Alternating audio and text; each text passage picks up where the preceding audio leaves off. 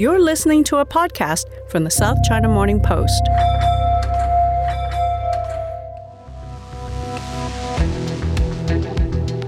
Hello and welcome to the US-China Trade War Update with me, Finbarr Bermingham, on the Political Economy Desk at the South China Morning Post in Hong Kong. It's Thanksgiving week. Outgoing US President Donald Trump has been pardoning turkeys and reportedly plotting a few legislative grenades to chuck China's way ahead of his presidential exit, less than 2 months away now. But over this side of the world, it's been more about statements made by an unusually vocal Xi Jinping.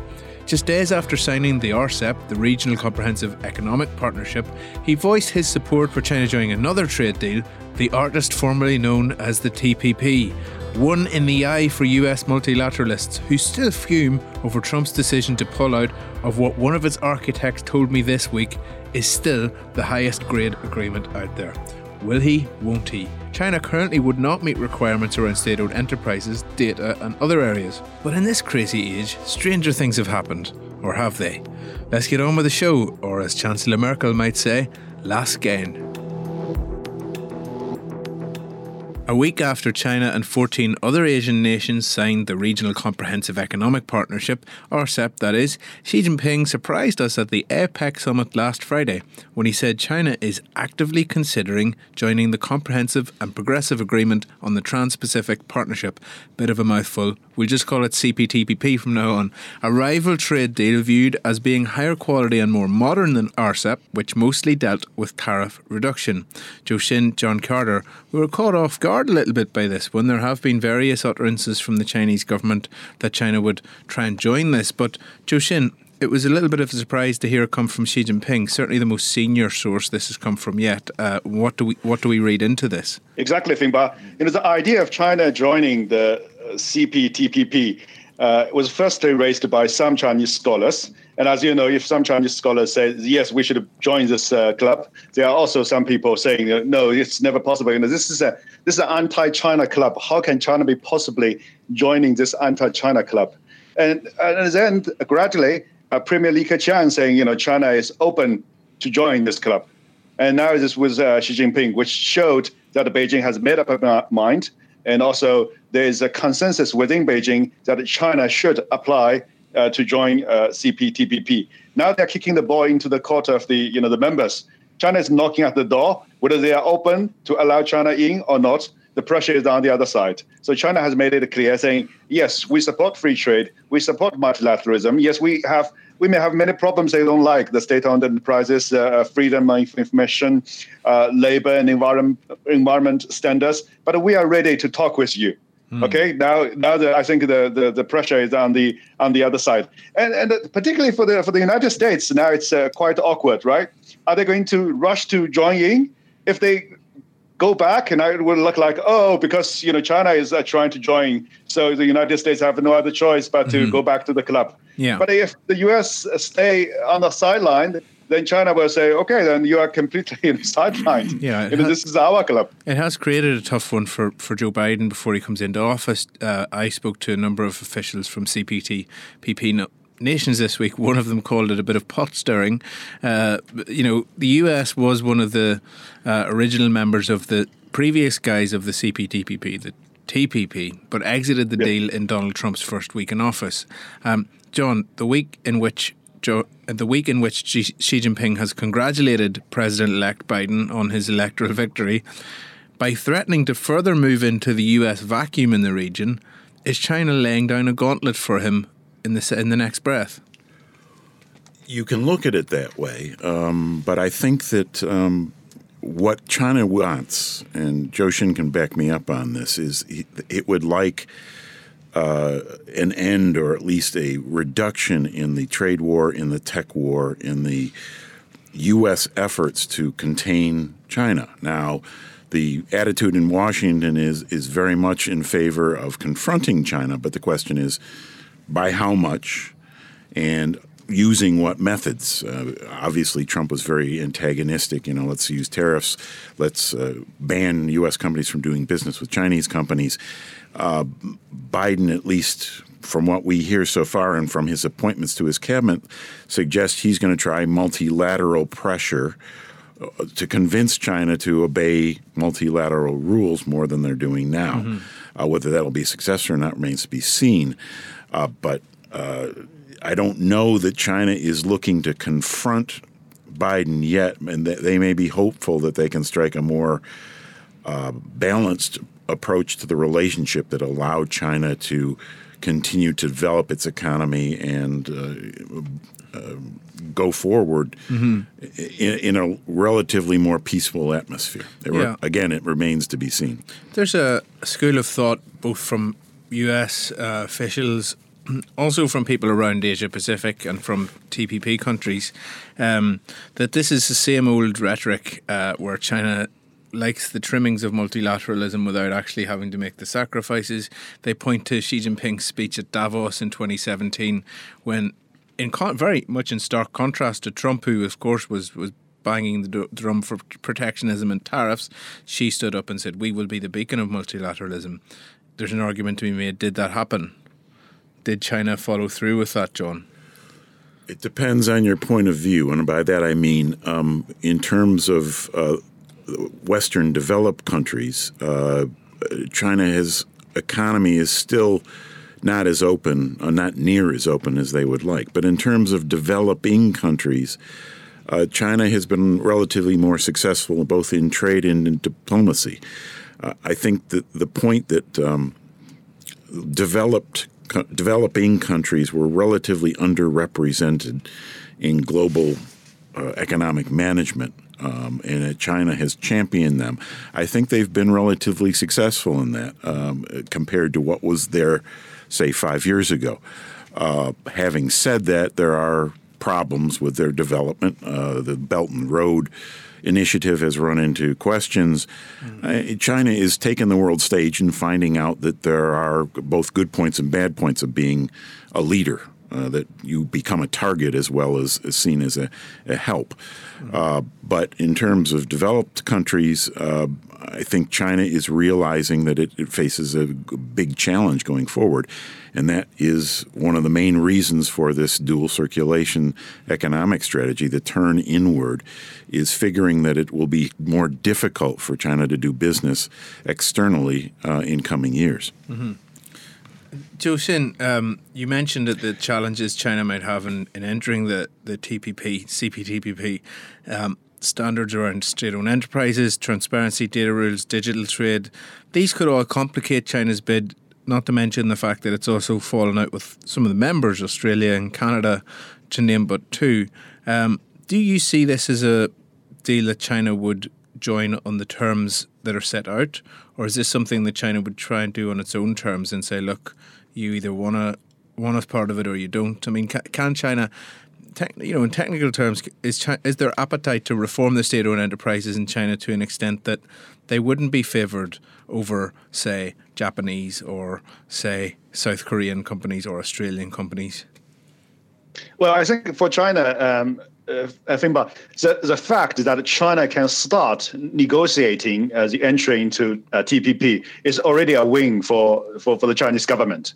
So I don't think China is looking forward to say, let's sign this deal in next year or next 2 years. Remember, China spent basically more than 20 years negotiating to this WTO, GATT at the very beginning.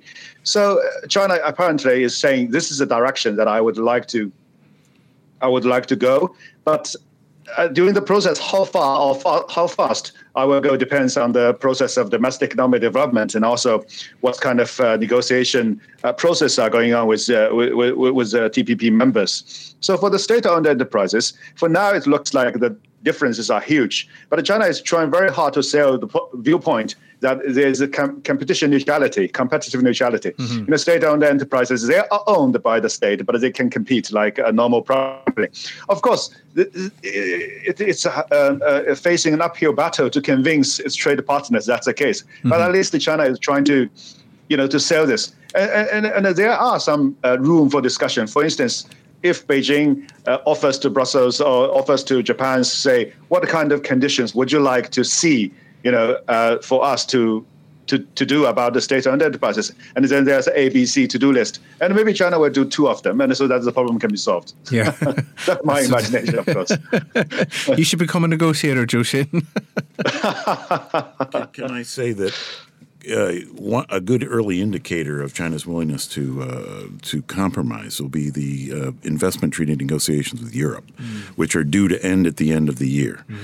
If China and Europe, after almost 8 years of negotiations, do agree an investment treaty, it would be because China has satisfied Europeans' demand for better access to the Chinese market and fewer perks for state-owned enterprises. And that would be a major accomplishment. One more point I would like to make is for all these kind of external agreements, for the trade deals, WTO agreements, we should remember that on paper it's one thing, but in terms of the implementation, if China is confident that it can have total control of the implementation process, that would be relatively easier for China to say something. For instance, for the opening the banking sector to foreign banks. In the WTO entry, everyone was saying, by that time, Chinese banking system was technically bankrupted. If HSBC or Citigroup came in, and no Chinese bank is, even able to be close to be competitive. But 20 years later, if you look at that, the market share of the foreign banks is still less than 2%. Basically, they're neglectable. And the trick, I think, is in the implementation process. China's unique political economy structure, China's regulatory environment, let alone all these kind of small things. For every foreign bank, you can open only 1 branch a year, but for a city commercial bank, you can basically open 10 branches a year. So these kind of small rules or the details in the implementation process also can ensure that China really do not lose control of the direction, even in terms of state-owned enterprises. It is happy to privatize some state-owned enterprises and say, for instance, Tianjin, we reported that the whole city is in big problem and the Tianjin government is in desperate need of selling off its state-owned enterprises, privatize them. So China can absolutely use these as examples to say, we are making concessions. Look, in Tianjin, we have selling equity stakes in more than 100 of the state-owned enterprises. These kind of concessions. Yeah. A couple of things I wanted to point out from the reporting I was doing this week about this issue. Wei Jianguo, who's the former Vice Minister at the Commerce Ministry for Trade, he covered foreign trade. His view was that the reason China is moving now is because it's now or never. If the US joins under Biden, then the door's closed to China, the theory goes. So China has been almost like set into a sense of urgency by raising its hand and saying, okay, we're interested in joining because of the arrival of Joe Biden on the scene, who is seen as a more multilateral leader. Second point I wanted to say is that speaking to US negotiators, I spoke to one guy who was the lead lawyer in the US-China bilateral investment negotiations way back in 2015, I'm going to guess. And he said that as they were negotiating the bilateral investment treaty, Chinese negotiators had the Chinese and English language versions of the TPP chapters in front of them because they were cross-referencing what the US was negotiating with China with what the US had negotiated with the rest of Asia. And the implication from this negotiator was that perhaps A, maybe China had one eye on a future in TPP, and B, China was also quite worried about the US's presence in TPP, that it was a sort of source of friction. Zhou, has that been something down the years that was the case? Before they pulled out in 2016, was the US presence in TPP a worry to policymakers in Beijing? Definitely, Finbarr. This TPP thing, as I said in my column, this is possibly one of the biggest factors driving the RCEP. Because China is seeing that the US is going to take a leadership in this Asia-Pacific trade bloc, and China is basically excluded. And this is something that really worried about Beijing. And also looking at these terms, clauses within the TPP agreement, for those terms about about environment, about human rights, about labor, about the state-owned enterprises, China sees this as kind of US-led conspiracy targeting at China. So when Donald Trump said, the United States pulled out of the TPP. I think, many Chinese officials in Beijing were like, open lots of champagne to celebrate it. This is really a strategic gift. The expensive baijiu was hit that night, I'm sure. Yes. John, it's Thanksgiving. Are you thankful for being here doing the podcast with us on this lovely Thursday? I have a job and I do not have COVID-19, so yes, I'm very thankful. But excellent. Could I interject and keep this conversation in context? I mean, the conventional wisdom is that Biden has so many domestic problems he has to work on that the whole trade issue will take a back seat, at least initially. Obviously, COVID is running rampant in the United States, daily records for infections and deaths almost every day, and we're heading into the holiday season and cold weather. And then once you get past the virus, if you get past the virus, then you have the economy to deal with in a probably divided Congress. So Biden has a lot of work ahead of him. Yeah. Having said that, his appointments to his cabinet are multilateralists. They believe in the organizations. They believe in the World Health Organization, the World Trade Organization, the United Nations. And I think we'll see a very different approach to international relations from the Biden administration. How big a priority re-entering the CPTPP will be for Biden remains to be seen. I don't think it's in his top 10 right now. No, I don't think so either. Even the multilateral front of the Democratic Party don't think that it's going to be anything immediate. But look, it's going to be something that people are going to be discussing, and we're going to be keeping an eye out for that. Before we finish up on this, what are we looking out for in the days and in the week ahead? Okay, looking forward, I think Xi Jinping is going to make another big speech on regional trade at this China-ASEAN summit. This will be the fourth kind of keynote trade-focused speech in the last 5 weeks, and you can see how much priority the Chinese leader is putting on the trade issues. The first one is in the Shanghai Import Expo. Then he delivered two speeches about regional trade agreements and his view about the future of the world trade at APEC. And tomorrow he's going to make another speech. Is that tomorrow or weekend? He's going to make another speech to the ASEAN leaders to tell them that stay with us, instead of stay within America.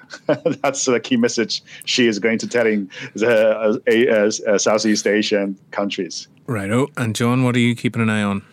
There are a number of things, as you pointed out earlier. The deadline for U.S. companies to stop doing business with the Xinjiang Production and Construction Corporation, which is one of the big quasi-government organizations running Xinjiang province, which is associated with alleged human rights abuses. That deadline is Monday. And so what goes on from there? What the Trump administration is saying it will do more against China. What will that be? We hear stories about this list of 89 companies, Chinese companies who have association with Chinese military that Trump wants to ban U.S. companies from doing business with. That list has not come out. Will it come out? And if so, when?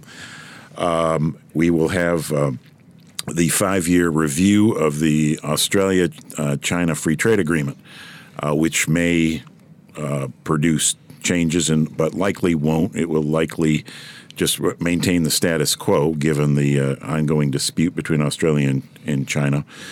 And finally, in China itself, we have a Purchasing Managers Index, which will show us what the economy was doing in November, middle month of the final quarter. Expected to begin doing fairly well, but what we'll look for is any sense of plateauing. Is the economy reaching its ability to grow, the limits to its ability to grow, and what does that mean for 2021? Quite a few days for you then, John. Oh, yeah. Great stuff. Okay, well, with that, thank you both. Happy Thanksgiving. I'm thankful for having cooperative and radio-friendly editors on our desk. Thank you. Thank you. Happy Thanksgiving. Thanks for listening to this week's US-China Trade War Update with me, Finbarr Bermingham. We're going to be back same place next week, but before then, something to look forward to. On next week's show, we're going to have some of the audio of an interview that we've done with a real political heavyweight in Chinese circles. Long Yong-tu was one of the architects of China's accession to the World Trade Organization. He's been around the block. He's seen a few new US trade administrators come and go, so it's going to be great to get his thoughts, and we'll bring them to you this time next week. Until then, catch up with us on Twitter at SCMP Economy. I am at F Birmingham. Until then, there's plenty to keep up with on our website 24/7 at scmp.com. Don't forget, wash your hands, wear your mask, keep your distance, stay safe. Starting on December the 1st, the South China Morning Post presents the second annual China Conference. This 2-day online event will be live streamed, bringing together business leaders, government officials, academics, and global thought leaders to discuss the unraveling US-China relationship and how it might be repaired. You'll hear expert analysis on trade, immigration, technology, and the impact of the US and China on global governance. To register, search for SCMP China Conference 2020 or visit the URL chinaconference.us. Free passes are available for a limited time. Use the promo code PODCASTVIP. The second annual China Conference, presented by the South China Morning Post.